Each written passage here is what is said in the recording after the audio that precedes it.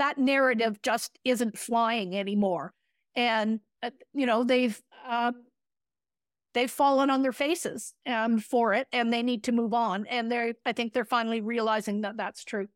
My guest today is Susan Crockford, back again for a second time. I'm a zoologist, and I'm a specialist in evolution and Arctic ecology.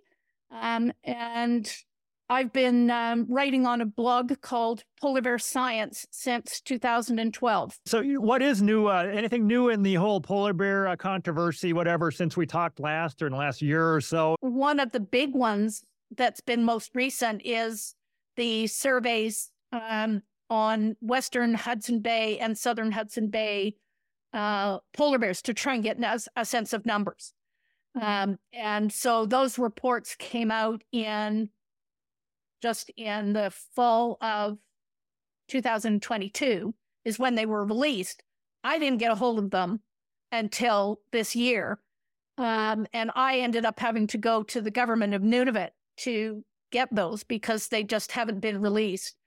And what happened was that the results from the Western Hudson Bay survey were released to the media.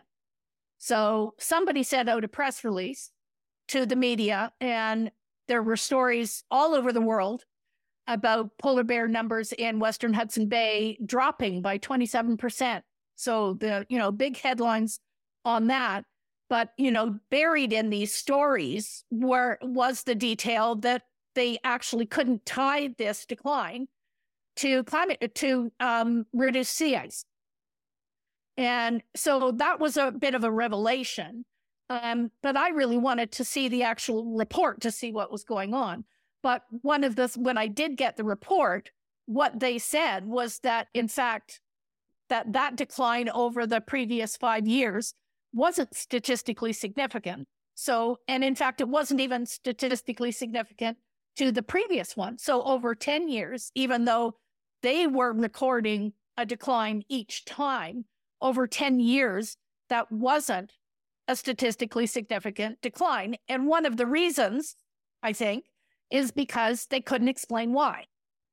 They couldn't say whether, they were seeing a reduced number of females and young bears, but they couldn't account for why they had dropped off.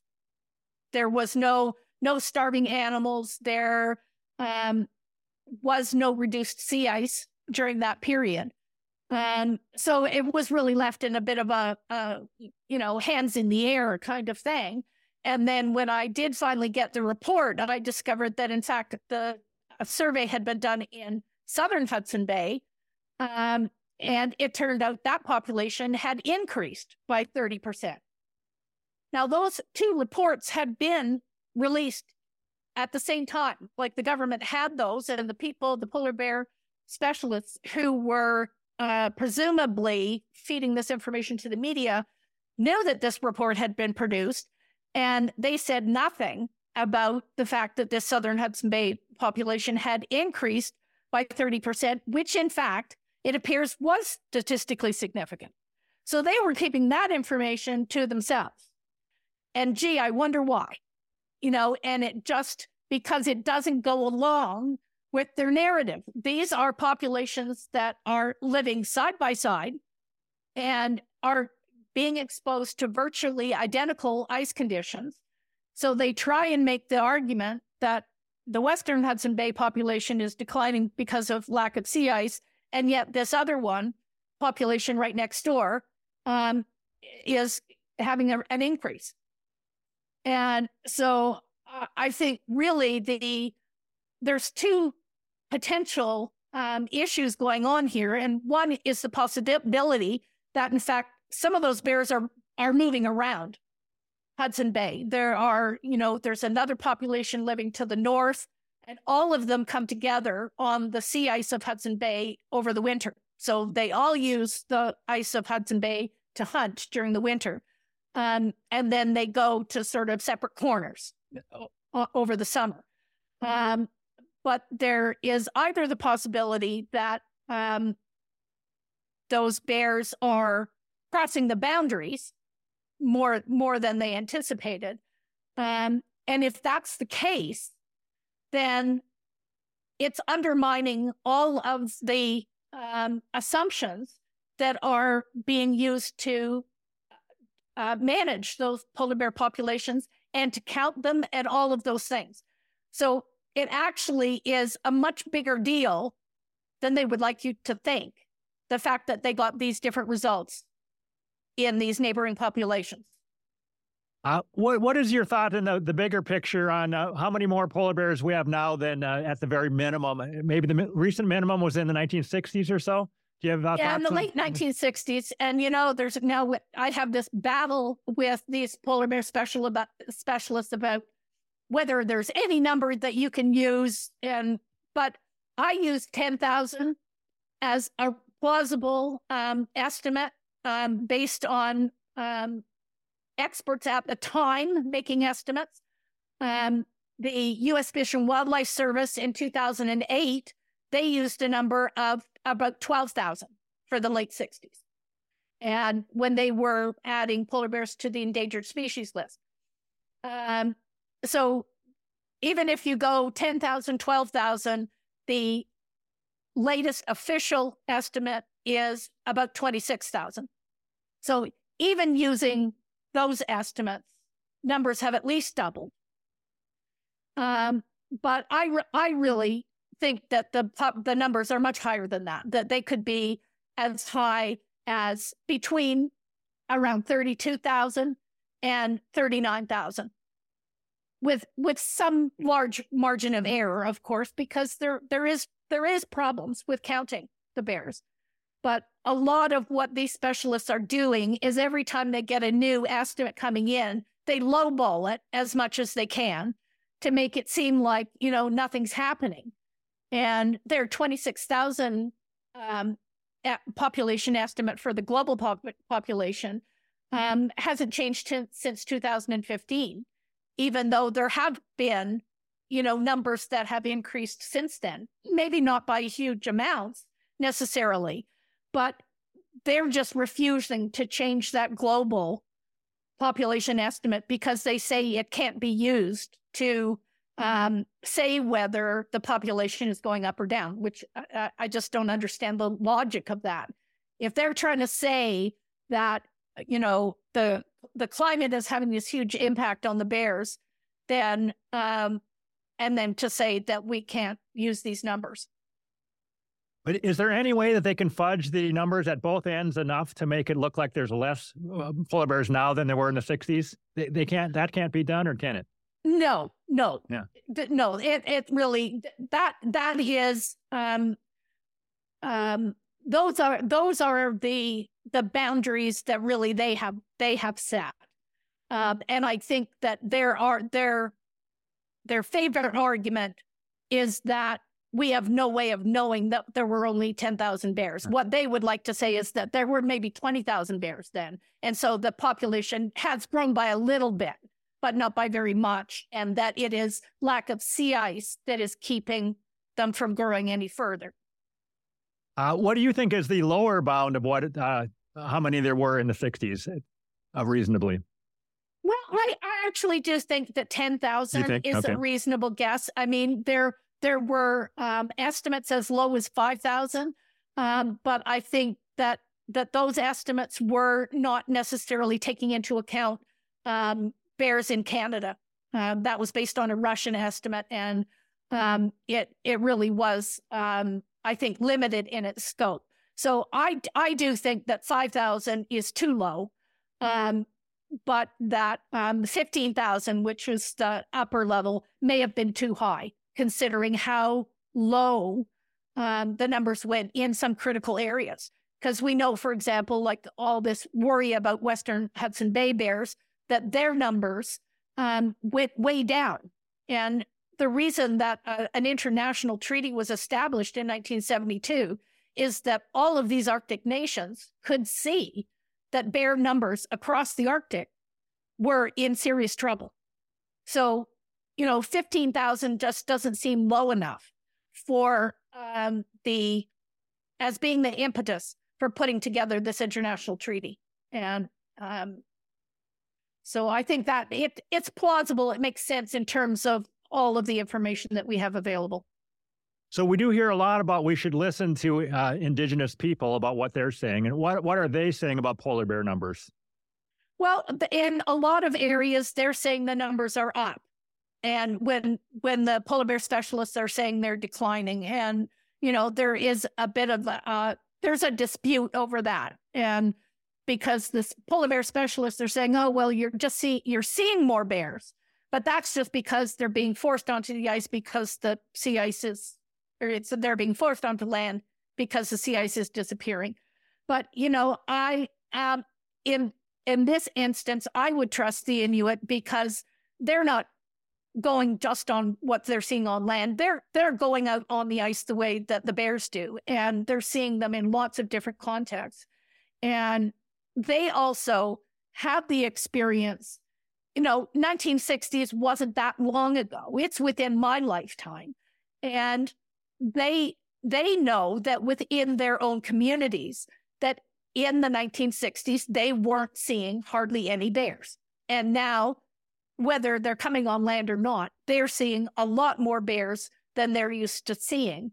And it means that they are not able to go out on the landscape and do things that they used to be able to do when there were hardly any bears around, like going camping in the summer and doing things like that without being bothered by bears. And now they're trying to do some of these traditional things, going hunting in the summer and finding that, bears are a real problem. So, that is also a confirmation that there are more bears. And even if you've got an estimate that the number in a certain area is between 500 and 1,000, my guess is that the real number is closer to the high end rather than the low end. Whereas the polar bear specialist would look at it and say, well, it's at the low end. And so, that's where the difference is in perspective. Okay. Do you have a sense globally as to how many polar bears are killed by hunters, either legally or illegally? Any rough idea of that? I believe it's in the neighborhood of around 600. Not all, and that would be primarily between Canada, Alaska, and Greenland, because Russia no longer permits hunting. Norway, for Svalbard, does not permit hunting. So Canada and Greenland are the primary ones that are still actively hunting, but it's controlled. There's regulations in place. Yeah, and I think you said elsewhere that most of them that are taken by hunters are males. They don't shoot sows with cubs or anything, right? Exactly, and that was part of the agreements for this 1972 treaty, that they don't shoot females with cubs anymore. And so that's made a big difference and allowed the population to grow. And, it's logical. You stop killing animals by the tens of thousands and their numbers are going to increase. And certainly that's a pattern you have seen in every species that has been overhunted. As soon as you stop doing that, their numbers go up. And we see that in polar bears as well. All right. As you go about your daily work, do you think that there's less interest in using the polar bear as an icon for the climate scam now than there was at the peak around the 2000, whatever, 7 or 8? Yeah, well, certainly. And they've even been trying to make this argument publicly that if you're looking at climate change, you should be looking at the impacts on people and not polar bears. And but my take on that is that really it's because their narrative of using polar bear as an icon for climate change has failed. That they made predictions that the sea ice was going to decline faster than it has, that the lack of sea ice was going to impact the bears much more profoundly than it actually has. And that because, some of the work that I've been doing, the work that you've been doing and talking to people has made a difference. And it's just that narrative just isn't flying anymore. And, they've they've fallen on their faces for it, and they need to move on. And I think they're finally realizing that that's true. So are you seeing that within the polar bear research community, that there's more realism now and they're not all in on blaming CO2 for everything? Oh, no, I don't think so. I think within that community, there's still a real strong commitment to using it, because if they can, as long as they can keep the bear on the endangered species list, it means more research money for them. And that's pure and simple. And it's, I think it was the motivation for them trying to get the bears kept on the list in the first place, because it's built into the act in the U.S. that if an animal's placed on that list, that research has to be done. And that means, work for them and their research group and their students and whatnot. So in order to keep all this going, they have to keep the narrative ramped up, at least within that community. And maybe not necessarily within the used as a climate change icon, but certainly within their own community, the rhetoric is as strong as ever. So I'm thinking, if you're a young person out of college, you wanted to go into polar bear research, you couldn't probably get a job if you wanted to just research the bears and not push the climate part. Well, no, if you didn't spout, all the narratives that they're looking for, you just wouldn't be chosen. That's all. And they've already, I think they ran polar bear expert Mitch Taylor. They basically ran him out of that community because he was raising questions about, the legitimacy of some of the arguments they were trying to make. And they considered him a problem. And they do make all of their decisions based on consensus. So they insist that everyone in their group holds the same viewpoint. And when he refused to, spout all the same things, they basically pushed him out. And that was in 2009, I believe. He was dropped from the polar bear specialist group. And they disparage him. And anytime he tries to speak up, they speak of him in disparaging terms and dismiss his credentials. But he worked with them, and he worked in the Arctic on polar bears for 30 years. It just quite despicable behavior. Did you lose a job yourself because of polar bear or climate realism at some point? Well, I was an adjunct professor at the University of Victoria for 15 years. And in 2019, I lost that adjunct status. Now, this is not a paid job. It's so I have to ask to be considered as an adjunct, and this has to be approved. But it had been approved for 15 years, and I had been writing my polar bear science blog since 2012 and speaking publicly about polar bear issues for quite some time. So it seemed a bit of odd timing for 2019 for all of a sudden they decided that I didn't belong there. And so that was a big blow for me, because without a university affiliation, for example, I couldn't go on and be a member of a research team looking at some of the other evolution issues that I'm interested in. And so even though it wasn't a paid job, it was a big loss for me. And I think a big part of that was a paper that was written by two polar bear specialists and Michael Mann and a number of other climate change people who got together and wrote a very disparaging paper. And I think that was used as ammunition by people within the university system to make sure that I was no longer affiliated. He wrote a paper mentioning you by name? Oh, yes. Yeah. And in very disparaging terms and, diminishing, like not even mentioning that I have a PhD, for example, and things like that. It was called Internet Blogs, Polar Bears, and Climate Change Denial by Proxy. So it wasn't just my blog, it was other blogs. But I was identified as the main problem because I was feeding misinformation to other people on the internet.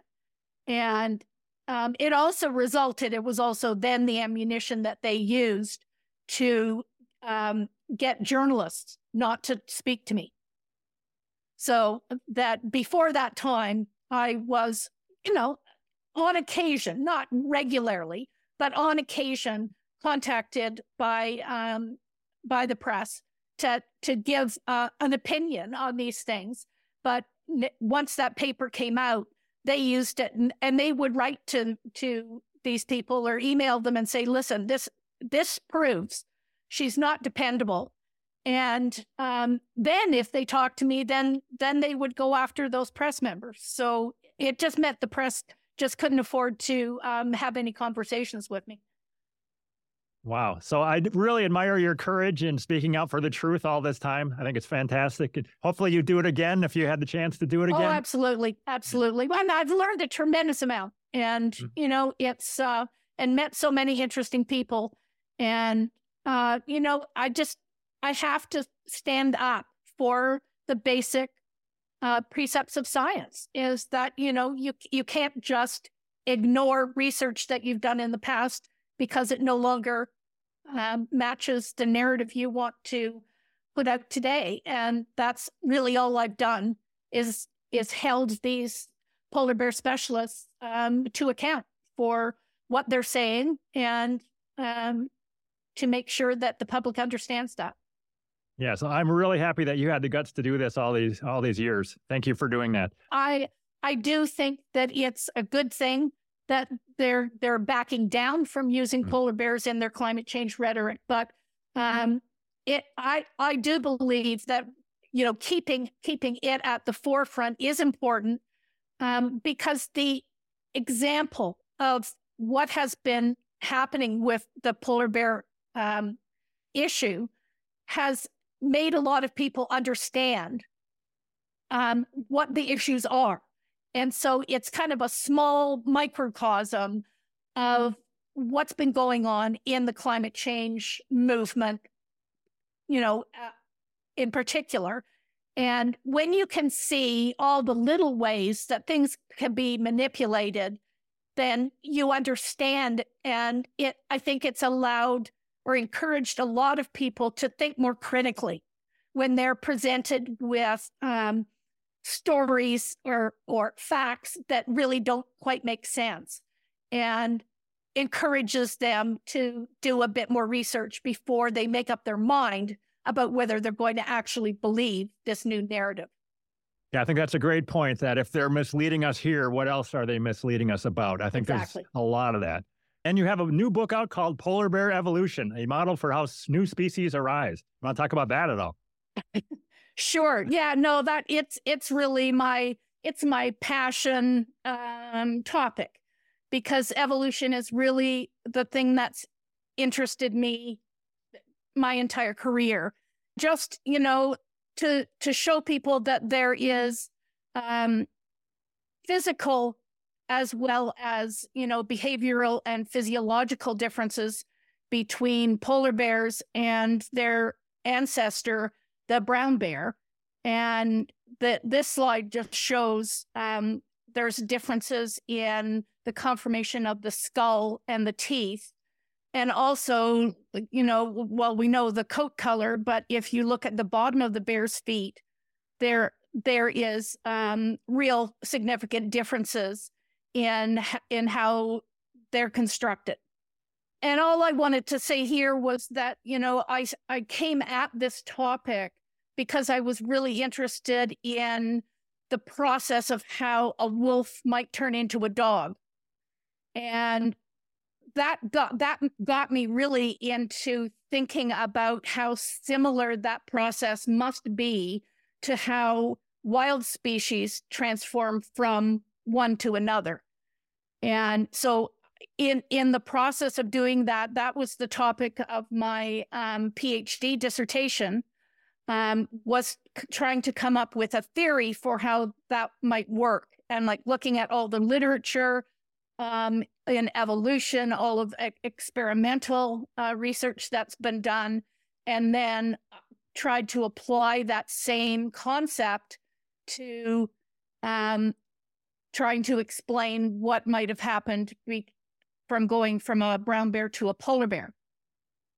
Okay, yeah, I have your book on Kindle. It's over 500 pages, I think, on Kindle, but it's super interesting. I'm thinking, you think evolution in some of these cases happened way faster than other people, right? Just not very long. Absolutely, yeah. and that's the real surprising thing, I think, for some people, is that we're mostly taught in school that evolution is a very long process, lasting tens of thousands or hundreds of thousands of years to go from one species to another. But it really is fairly widely accepted now that in order to be effective as a response, especially to things like environmental change, that speciation has to happen quite quickly, like within the time frame of, say, less than 10 or 20 generations, in order for the new species to actually survive in a new habitat that's very different. And so that's really what I was working with, is trying to explain how you would get that kind of rapid change going on, because it doesn't seem like genetic mutations can really account for all those things. You have too many physical and behavioral and physiological features changing at the same time. You want to talk yet about that Russian fox farm, which is a great example? Sure, yeah. I mean, you were mentioning that an experiment I described in the book about Russian foxes in the 1950s. And it was actually one of the studies that really caught my attention, because it seemed to me that it was the first time that anyone had really looked at that transformation, that domestication process in a scientific way. And what the Russians did, they, in the 1950s, foxes, silver foxes from Canada and the US were being farmed in a lot of places across the world, but very much so in Russia, for their furs. But the foxes held in cages until they were, old enough and big enough to harvest their furs, were not happy with being caged, and that they were actually going, having just freaking out all the time. And it was a very unpleasant place for the foxes and for the people that worked there, that even if their cages were approached, they would start screaming and yelling and just freaking out. And so a Russian geneticist, looking and thinking about actually the process of domestication, wondered if you could make these animals a bit more amenable to human contact, if it would make things easier for everyone. And so he started a selection experiment where he went through the population, I believe it was around 10,000 animals, and they just tested them with by inserting a gloved hand into the cage to see how the animals reacted. And most of them did their usual freak out thing, either cowering in the back of the cage or attacking the hand. But a few of them actually were curious and would come up and like sniff the hand, or at least not panic about it. And so what he did then was use the animals that he called fearless, and use them as the start of a breeding population. And so every year he breeded the animals of those ones together, and then did the same selection process for any pups that were born and went through this generation after generation. And for foxes, that would be like one litter per year. So he was able to see some changes very quickly. And interestingly enough, one of the first changes that they saw within only a few generations was this white spotting, they called it. And so they were getting animals that were marked, instead of being black all over with a white tip on the tail, they were marked like a border collie with, the black and white muzzle and, white feet and a bit white on their chest. And as time went on, the animals they saw more and more changes. They saw changes in behavior so that the animals became much more amenable to being around people. And they also saw changes in the timing of their reproduction. So instead of being ready to mate in March, they were ready to mate in January. So, in fact, the people who were running this experiment, Belayev, he was really perplexed about what was going on. He didn't understand it. He was a geneticist and was coming at it from the perspective of genetic mutations causing these things. And he really didn't understand how you could have so many changes happening at once and seemingly in concert with each other over such a short period of time. And but the thing is that it wasn't really what he was after. He was after getting animals that were, black all over for these fox farms, and having animals that were black and white like a border collie was not their intention. And so even though his experiment didn't produce really what he had in mind, he understood that it was an important result and wrote it up. And it appeared in the Journal of Heredity in 1979. So when I came across that, I started thinking, okay, there's something else going on here. And started looking at what was it potentially that could link all of those features that were changing in his foxes. Okay, so it wasn't just their behavior changed. They were unafraid of people. They would crawl in your lap, but they got to like curly tails. Their fur changed color. Yeah, the curly tails in their ears started flopping down instead of being perked upright. And even the skull sizes changed. Yeah, so they changed kind of mostly into a dog in not that long, right? It didn't take them 10,000 years. And very much dog-like behavior in an animal that we actually wouldn't expect to be seeing that kind of transformation. And you definitely don't see that in the wild, that kind of transformation. So it really did catch my attention as being kind of a critically important experiment. Okay, and I don't want to steal your thunder here, but you don't think it was genetic mutation that caused it? Well, they actually did a whole bunch of tests and whatnot and follow up. And in fact, for decades afterwards, in fact, that experiment has continued into today. And they have been doing work trying to identify genetic mutations and really are not finding very much. And so they're not finding any big, sort of smoking gun in terms of a genetic mutation that would explain all of these things happening together. So what do you think it was? That's just showing you how many things I came up with when I looked at all of the things that were changing in the foxes and the things that change between wild species when they change. Found out that the common denominator is thyroid hormone. And so critically, thyroid hormone affects embryonic development and gene regulation, in the sense that what it can do is that a change in the way the thyroid hormone is produced can actually change how a gene functions rather than the gene having to change itself. So it's another way of changing the output of a gene without having the gene mutate, if that makes sense. And so, but then we've also got it affecting metabolism, like general metabolism. It's what keeps you regulated to hot and cold. Like when you're cold, your thyroid production has to ramp up to keep you warm. It controls reproductive timing, fetal and postnatal growth. So all growth hormones are controlled by this.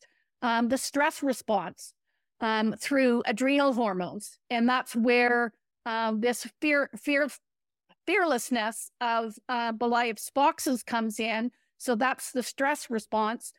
And also when we're looking at the actual physical appearance of these animals, the hair production and growth, and also skin and hair pigment is also controlled in part or totally by thyroid production at the core. So it's kind of a conductor, if you will, like it's the central control mechanism, and there are hormonal connections between that and these other things that it affects. But when you look for the common denominator, that's where it lands, is with the thyroid gland.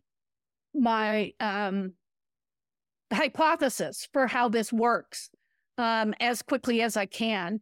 And the idea is just that what we know about all of the hormones for animals and for humans is that they're produced in a pulsatile manner. And that is that, the hormone is released in bursts of various lengths and intensities. And that changes over the course of the day. And it also changes according to the season and according to age. So as we age, these rhythms change. And as like young children and young animals are growing, those rhythms change. But what I've got on this screen is not actually thyroid hormone, but it's another related hormone.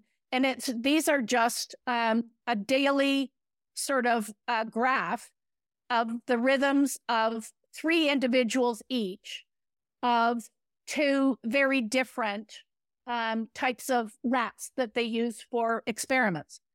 And the only point I'm using here is that the animals on the left-hand column of the screen, they all have this low point in the middle of the day in this hormone production.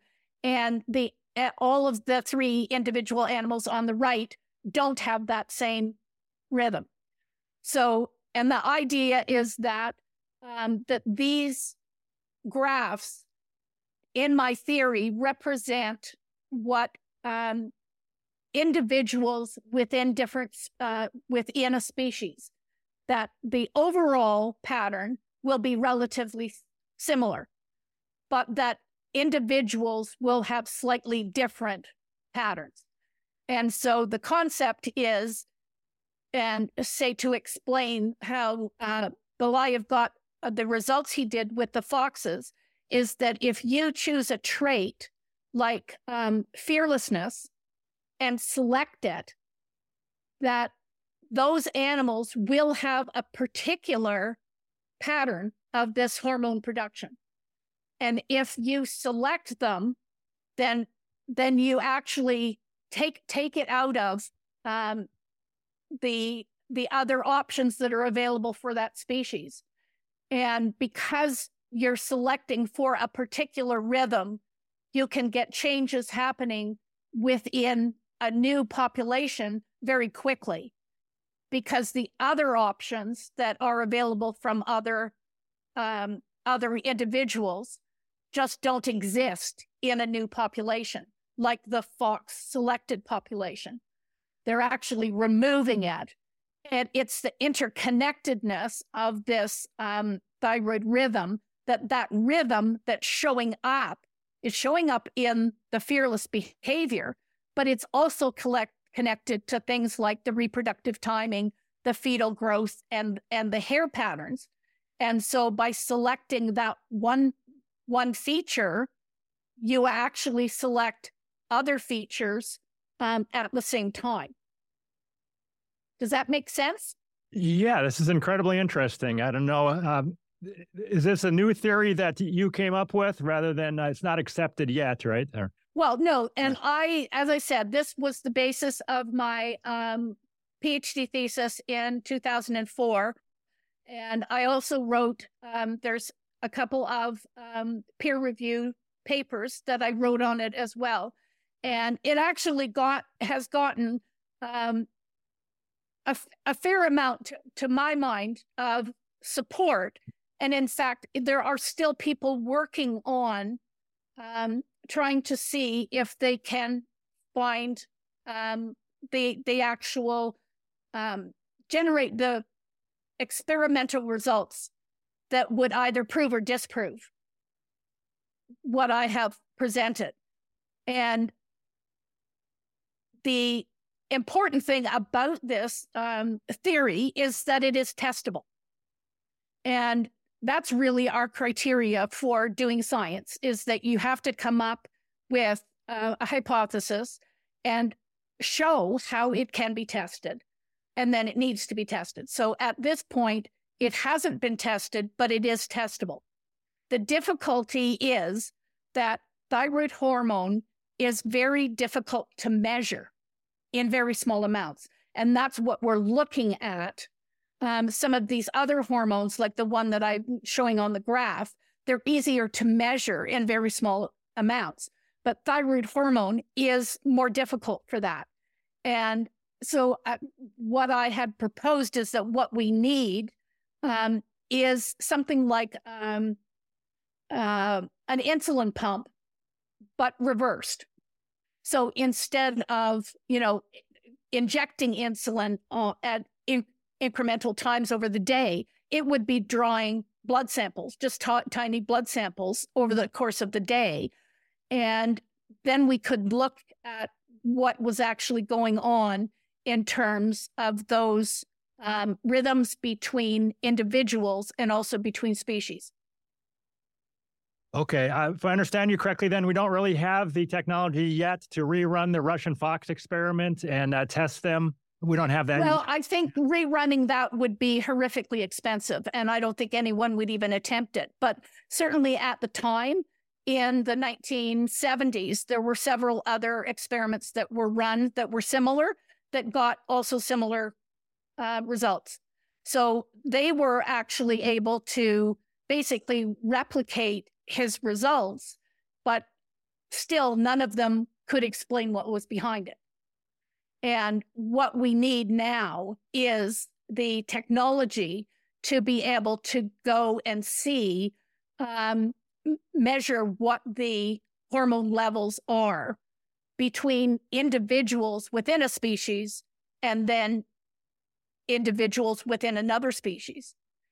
And what I had proposed is to look at, one of the things we know is that there is a living population of brown bears that is very close genetically to polar bears, and they live in Southeast Alaska. Well, I happen to be able to track down three bears that are being held in a zoo in the U.S. I forget now what zoo it was. But they're captive animals already. And they came in as cubs. They are still there. So they're used to being handled and that kind of thing. There are bears held in zoos, polar bears held in zoos as well. And so to my mind, that's a real open invitation to look and see whether samples could be taken from those animals to see whether there actually is a difference in their thyroid hormone metabolism. Okay, very interesting. So in a perfect world, it might be possible, I guess this would have to be in a perfect world. If you had access to enough brown bears, you could do this Russian fox experiment with them and try to turn them into polar bears. Well, I mean, I don't know if I think the actual experiment itself that was done doesn't need to be repeated. what needs to be done is the investigation into the hormonal basis of that. But yes, the difficulty is that it's the measuring of the thyroid hormone in small amounts that you would need to be able to tell whether these rhythms that I'm proposing are there in the ways that would make sense for the way I've proposed the theory. So, but there are a number of Russians who are working on fish and closely related fish species to look at the thyroid hormone levels in relation to growth rates and changes in the bones in the skull, for example. And so there are a few people still in the world that are understanding that this is potentially a useful line of research. And it's just going to take time, I think, before it happens. I'm not a bench scientist, it's not what I do. But all I could do is, write the theory down in as much detail as I could and present it. And so it is in my thesis. I did write another book in 2006, and most of that book actually is in this polar bear evolution book. So the middle of the polar bear evolution book is really the core of my thyroid hormone book that came out of my thesis. And then the first part of the book and the last part of the book deal specifically with polar bear evolution and how, like, if we have an idea of how it happened and that it happened very quickly, where did it happen and when? So those are also questions that are up in the air as far as I'm concerned, going through the literature. Yeah, in your book, it says that polar bears likely arose somewhere between 185K years ago and 450K years ago. Is that kind of accepted in the scientific world? Well, yeah, somewhere? And that's really the kind of range that has been proposed. And so what I did was go through and looked at, for example, the cycles of glacial and interglacial periods with the assumption that a bear that is specialized to live on sea ice would have arose during a glacial period rather than an interglacial period, because that, to me, just makes sense. So looking at what has happened in terms of the glacial and interglacial periods. So my logic, I just went through it and said, what's the most plausible? I mean, we don't have any proof for this. This is just saying we've got certain kinds of evidence and what makes the most sense if you put all the pieces together. Because what I have found in looking at the estimates made by geneticists, for example, is that they don't take the fossil record into account, or and often whether or not it was a severe glacial or not. And so my assumption was that this event would have happened during a severe glacial. And this graph is from the Greenland ice core. So we're looking at glacial periods are even numbered and at the bottom, and warm interglacial periods are near the top of the graph, and they're odd numbered. So we're looking at a possibility for polar bears as arising that in marine isotope stage is what the MIS stands for, from marine isotope stage 16, 12, or 6. So those are the real logical and plausible options, because before MIS 6, the glacials just weren't that severe.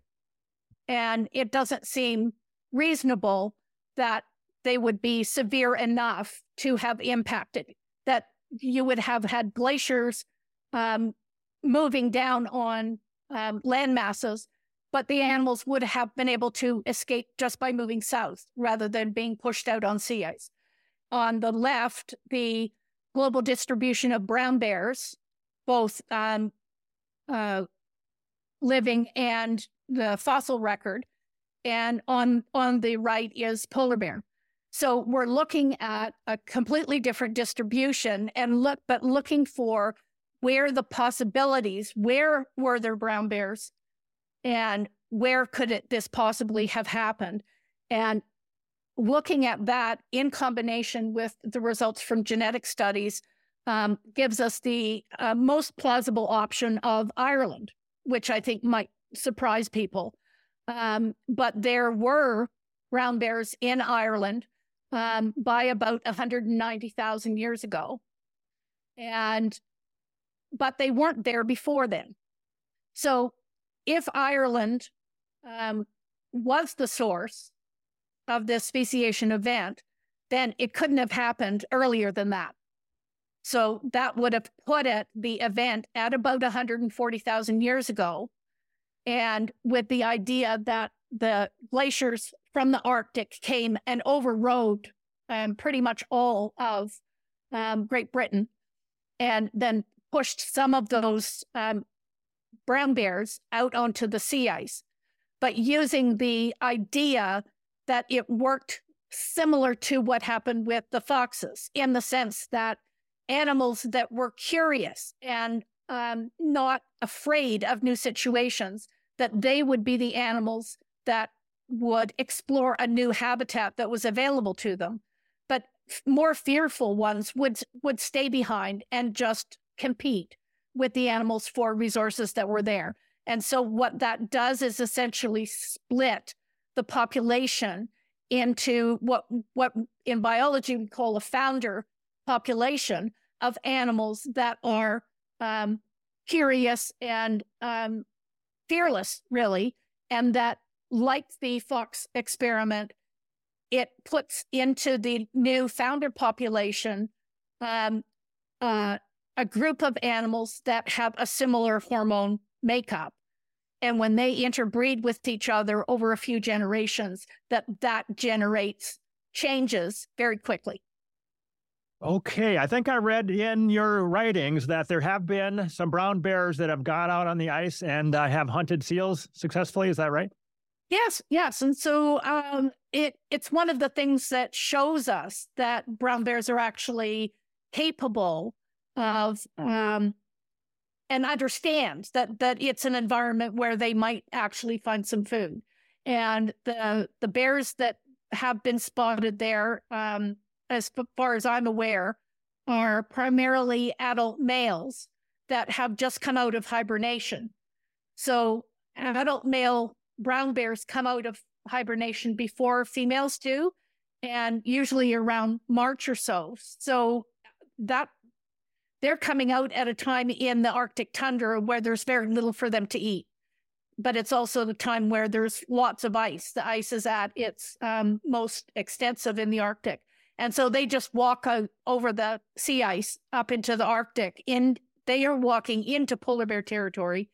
And often what they're doing is finding the remains of polar bear kills that they're then scavenging. So it actually is a successful strategy for them to go out and find food. They're apt to find more food then. All right. I'm just going to read one sentence from your book that I thought was super interesting here. Quote, okay.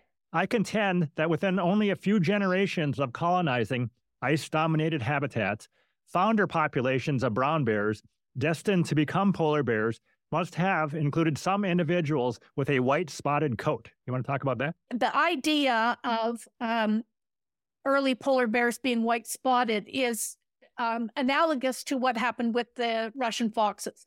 And that is the first part of that process of speciation can often include the popping up of this white spotting, which means that then take it a bit further and allowing natural selection, that what you end up with is the polar bear being essentially one big spot. So they're not albino, but they are just taken that white spotting to an extreme. But what happens, I think, is that if you had animals who were white spotted in the early stages, but animals that had more white were better hunters, then they would be the ones that would survive better. And so then you can push the white spotting to more of an extreme. Okay, very good. When Darwin did his Origin of Species, did he specifically say that he thought that mutation was the reason, or they had any evidence for that? Well, no, because the whole concept of genetics wasn't around in those days. And so we didn't have that concept until the 1940s.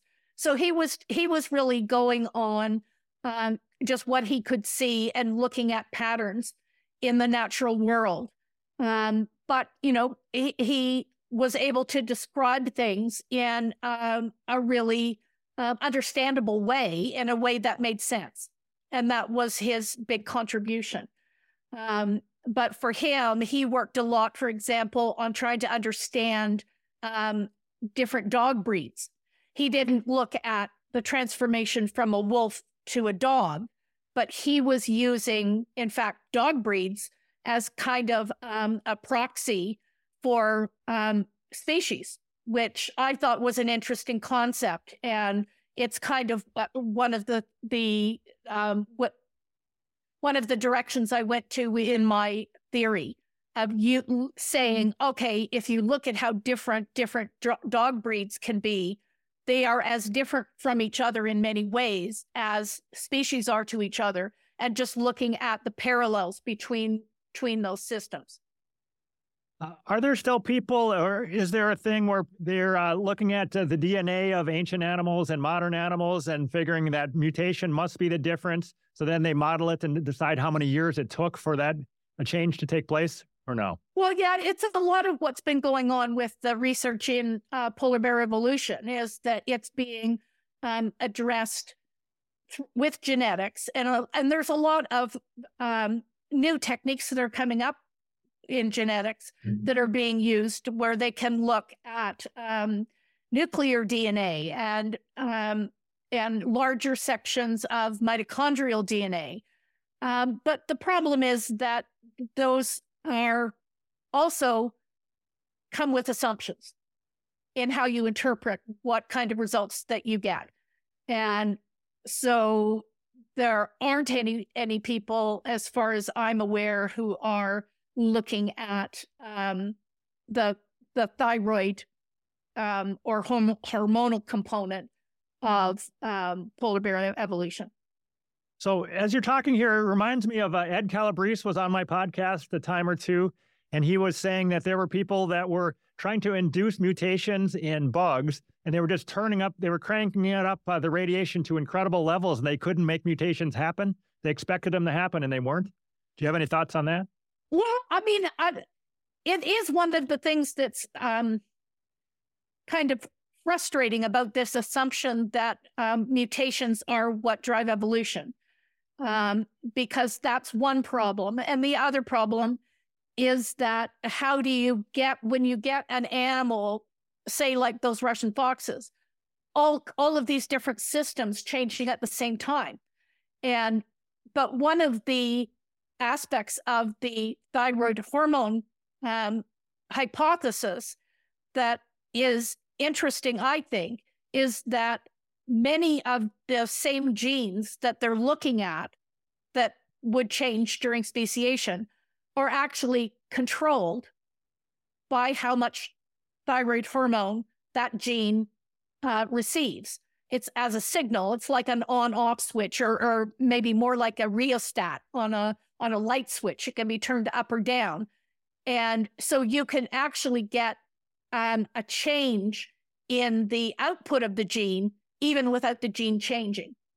And I think that that's really important, because it explains the relationship that we know must exist between an individual and the environment. And that relationship exists over the animal's lifetime. But we also know that there has to be some connection between the environment and populations if you get populations of animals changing when climate changes. if that makes sense. Yeah. So I'm way behind you here, but I want to make sure in the lab, can they do this thing you're talked about where they can tweak the thyroid and prove that changes the what the gene outputs? They can test that part absolutely, of it? Absolutely. And so we know that happens.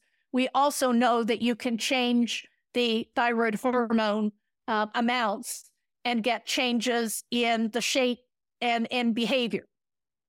So experimentally, this is all, it's founded on good experimental evidence. It's just that final step of saying, is the thyroid metabolism of a brown bear different to that of a polar bear? And no one has actually, taken those samples to show that that's the case.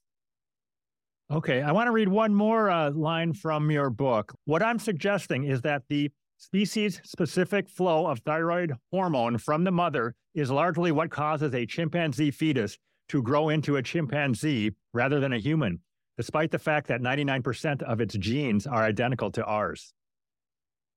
Well, and that statement is based on the knowledge that the growth of the fetus is absolutely dependent on the thyroid hormone secreted by the mother.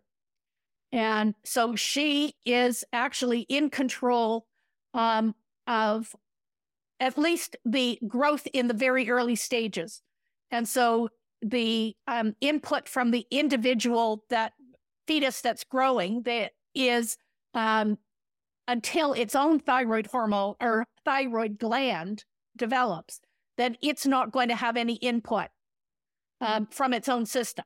So it is the mother's system, the thyroid hormone from the mother interacting with the genes in the embryo that are causing all the early growth, including, all setting up all of the organ systems and the body plan of the embryo.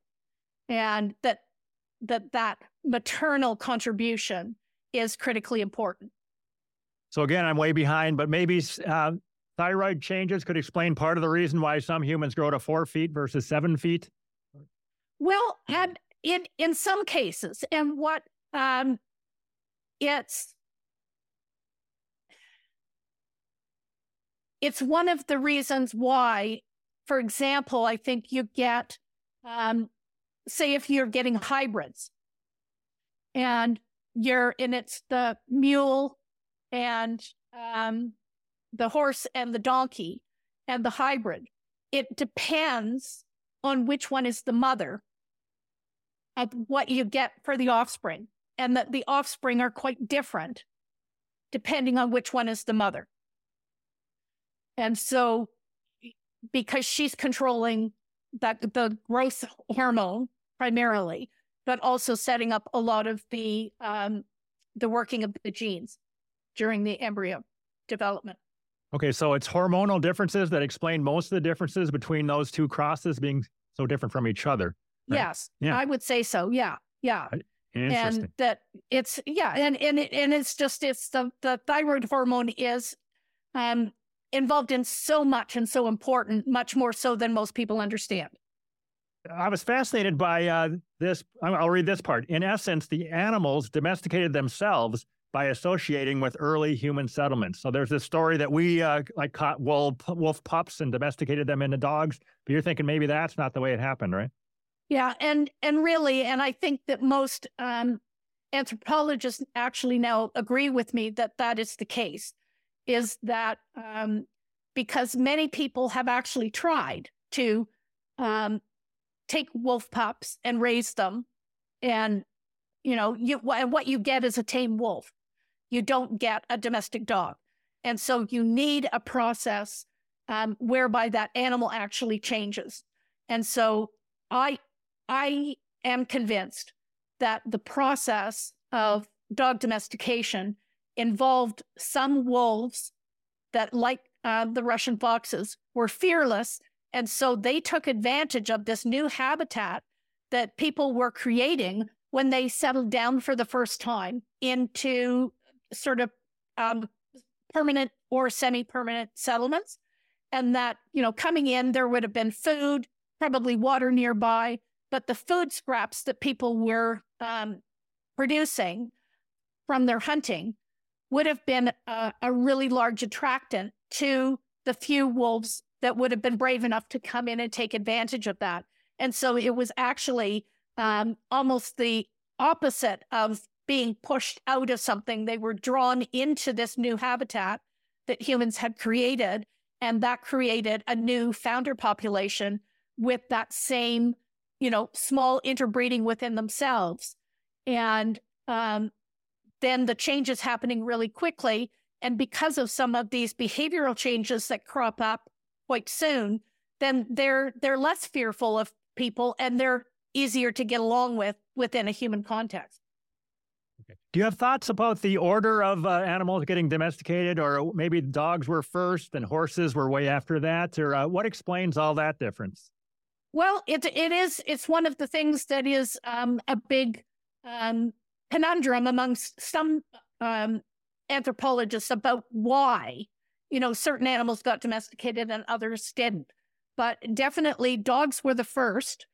And I think that's explained by the fact that when they were domesticated, humans were still primarily hunters. And so the feed that they were eating was what the wolves were eating. And so the wolves were attracted to the scraps left by humans.